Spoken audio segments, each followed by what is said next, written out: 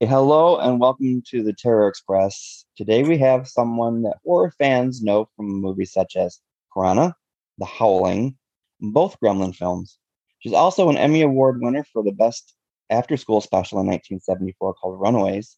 Today we have Belinda Balaski. Hello, Belinda, and welcome to the Terror Express. Thank you, Jason. It's nice to be here. One of the first things I want to talk about, you have photographed such celebrities such as the Doobie Brothers, Cyndi Lauper, Neil Young, Johnny Depp, Alice Cooper, Queen Elizabeth, Prince Philip, to name just a few. Who's been your favorite and most memorable celebrity to photograph? Oh my God.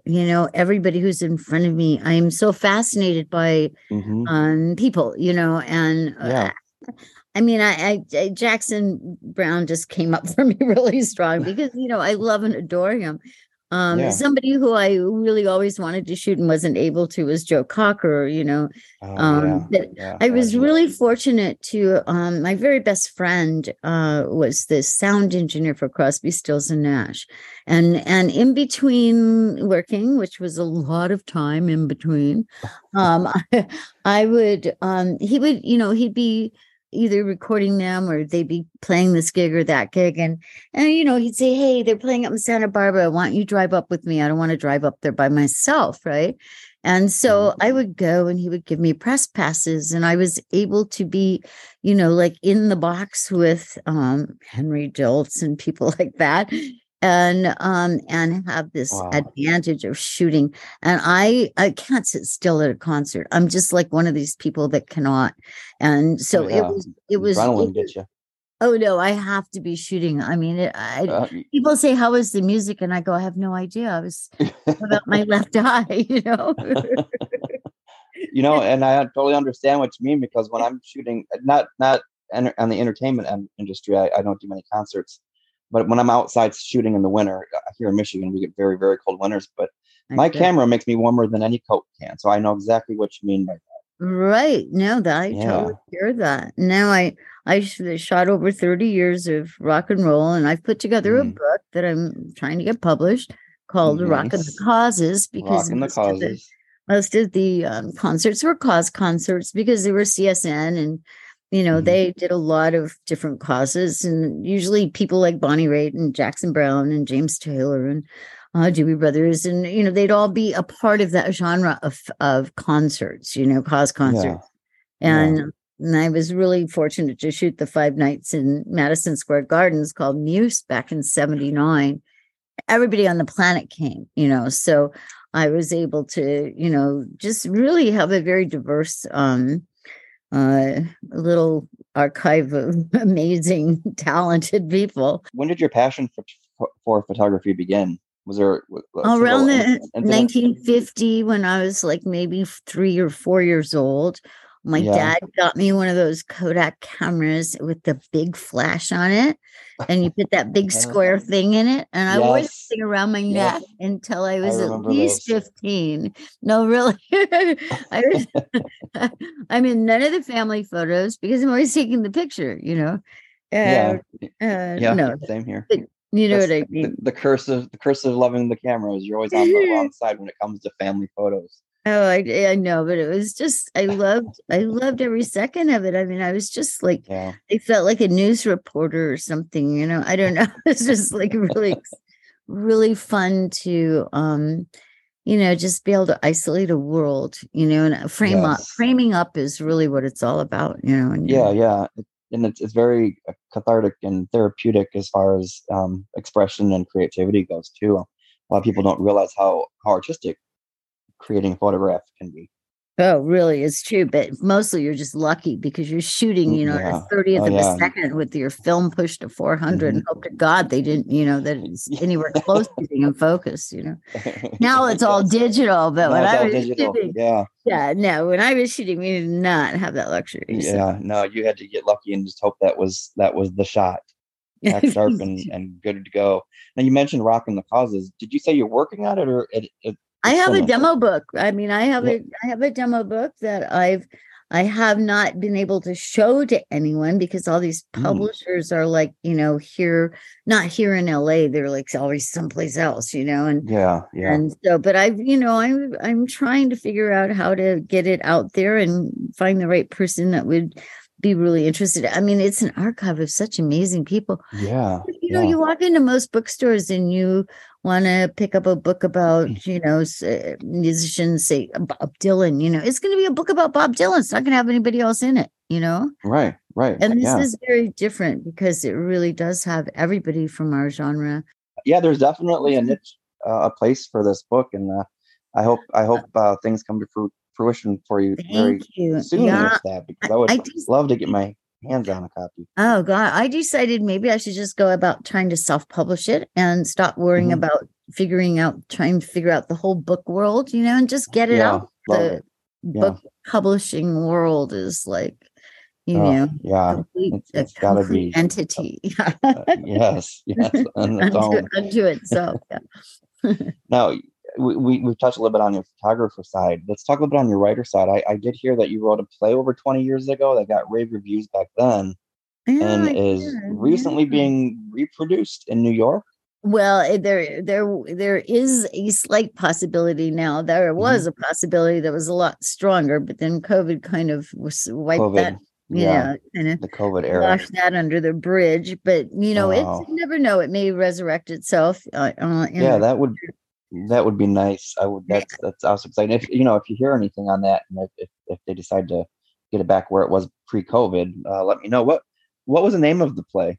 It was called the T Files, and which stood for the Teen Files, because when I became a foster parent and my daughter was placed in my home, I didn't want to. I didn't want to work anymore. I didn't want to go on location. I really felt like she needed to be stabilized in school, and so I kind of quit acting, and so I opened up a school for kids called BB's Kids. Nice, BB's Kids, yeah. This is like my email, and so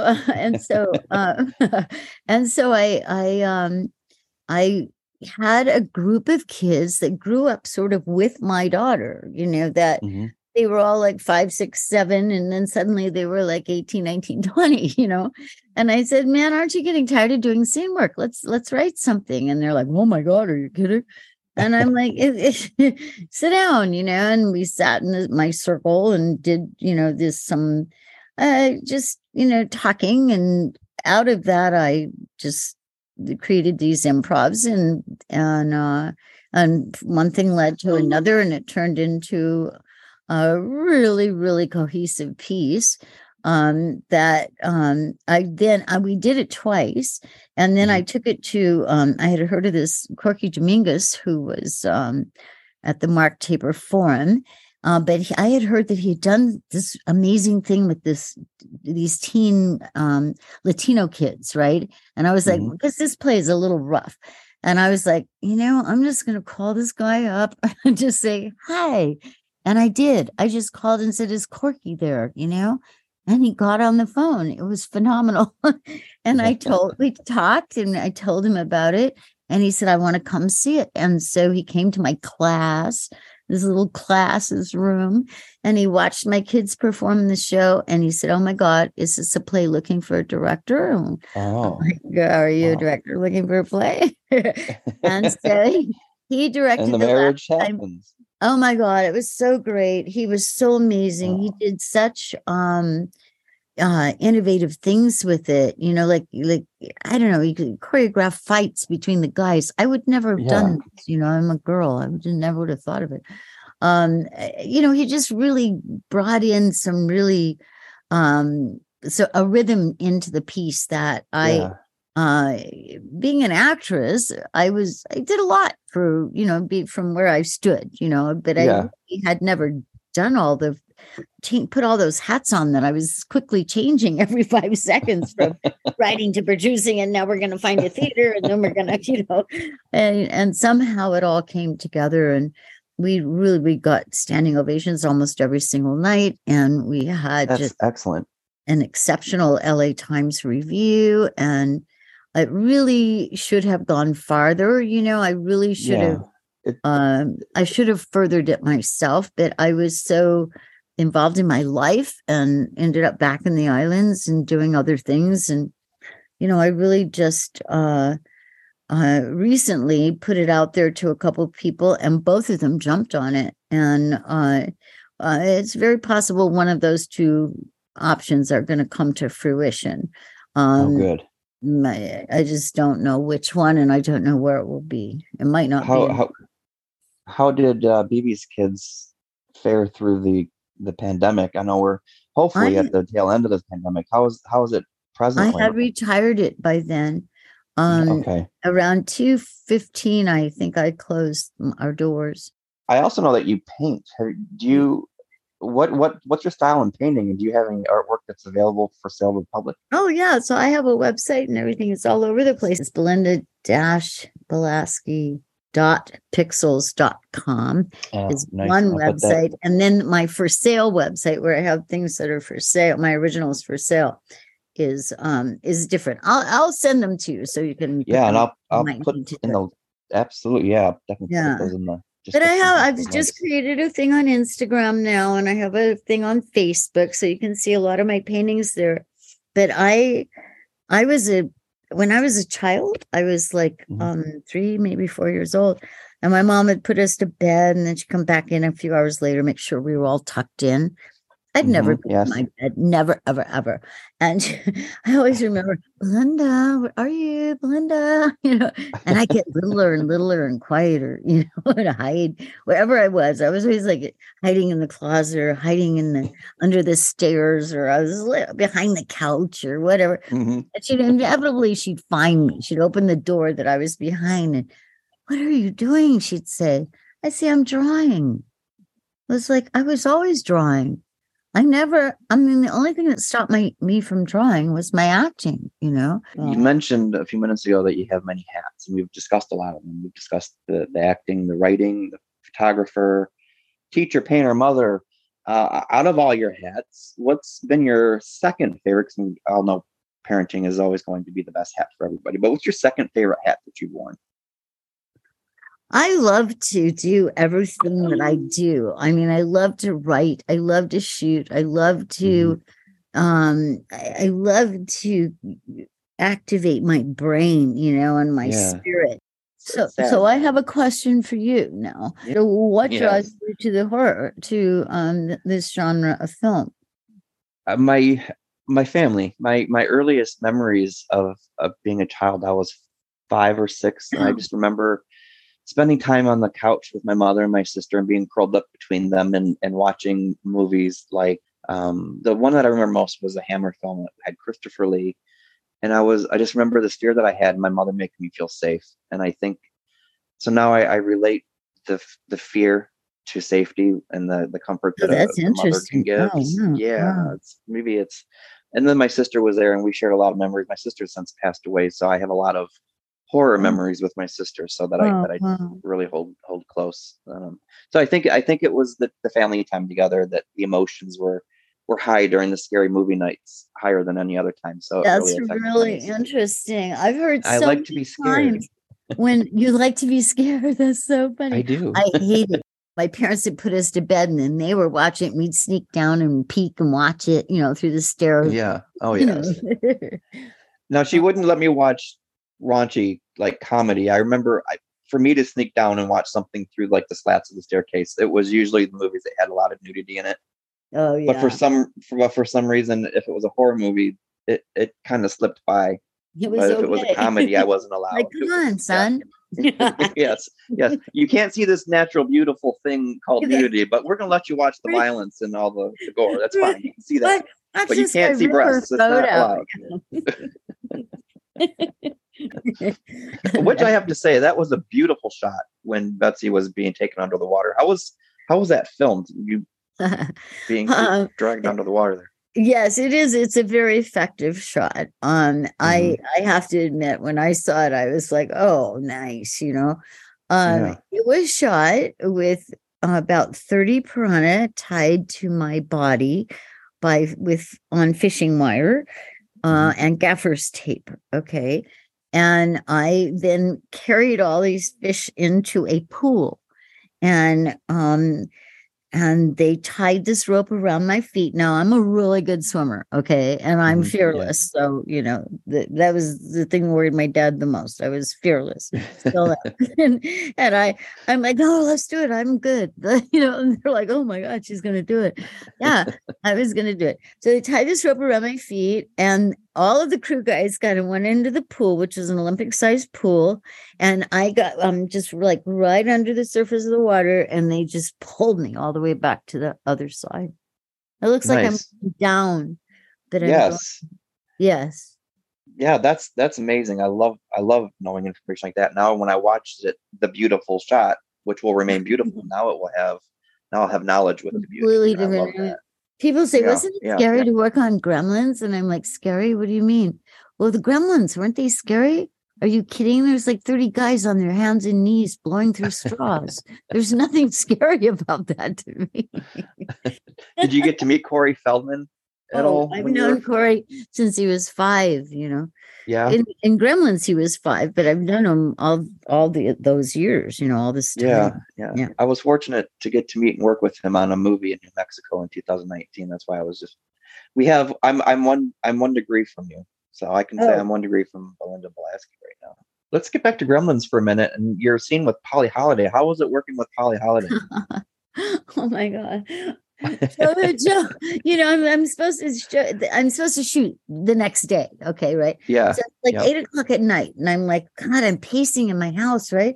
Finally, I said, okay, that's it. And I called Joe. I said, Joe. He's like, what? And I'm like, Joe, I don't have a script. He said, a what? I said, a script. He said, that's okay. Neither do I. He said, what? What are you talking about? He says, just come in and improv. I said, come in and improv with Polly Holiday? Why don't you just set me up with Carol Burnett? I mean, what are you talking about? There's no stress there. Just improv.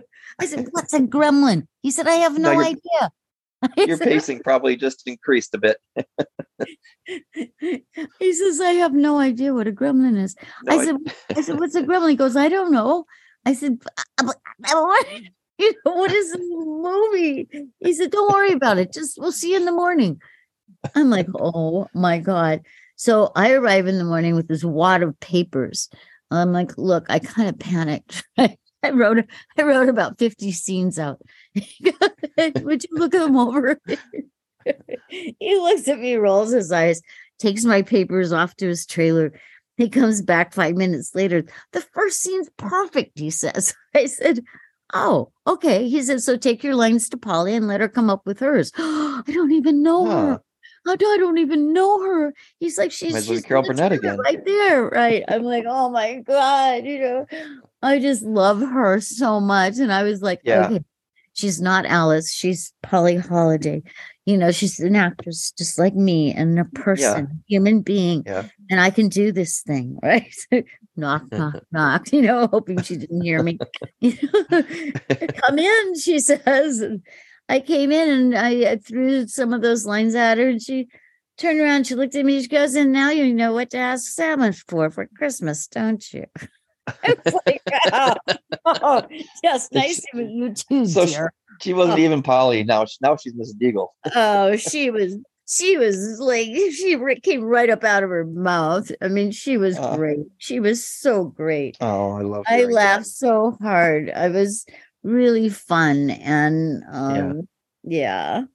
everybody watches it every Christmas. It's crazy. Oh, it's a great Christmas movie. I mean, from the beginning song to Phoebe Cates' monologue about Santa Claus. What a monologue. Yeah. Her monologue is just the best thing ever, isn't it? So the first question that I have for you in the Express is, when's the first time in your life you recall being afraid? I think it was on that mountain. I was behind my sister. We were on our hands and knees going up this mountain that was covered in snow. And she had her ski poles in her hand, and I had my ski poles in my hand. But we were on our hands and knees kind of crawling up, and I was about 5.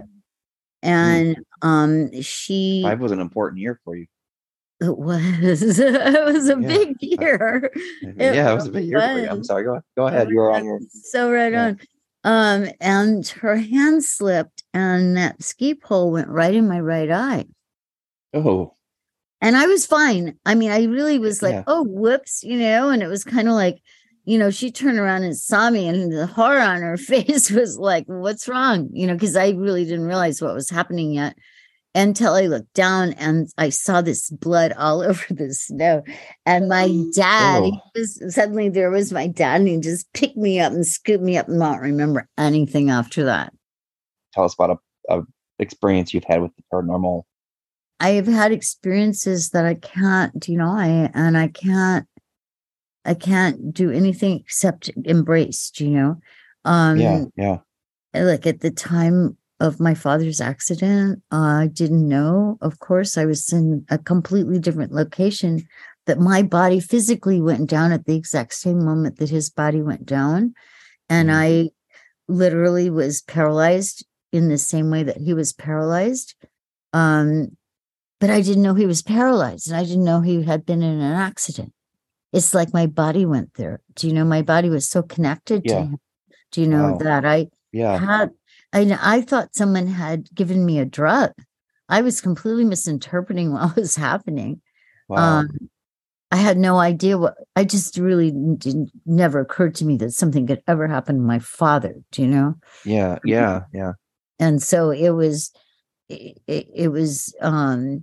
that was the most psychic moment that I've had.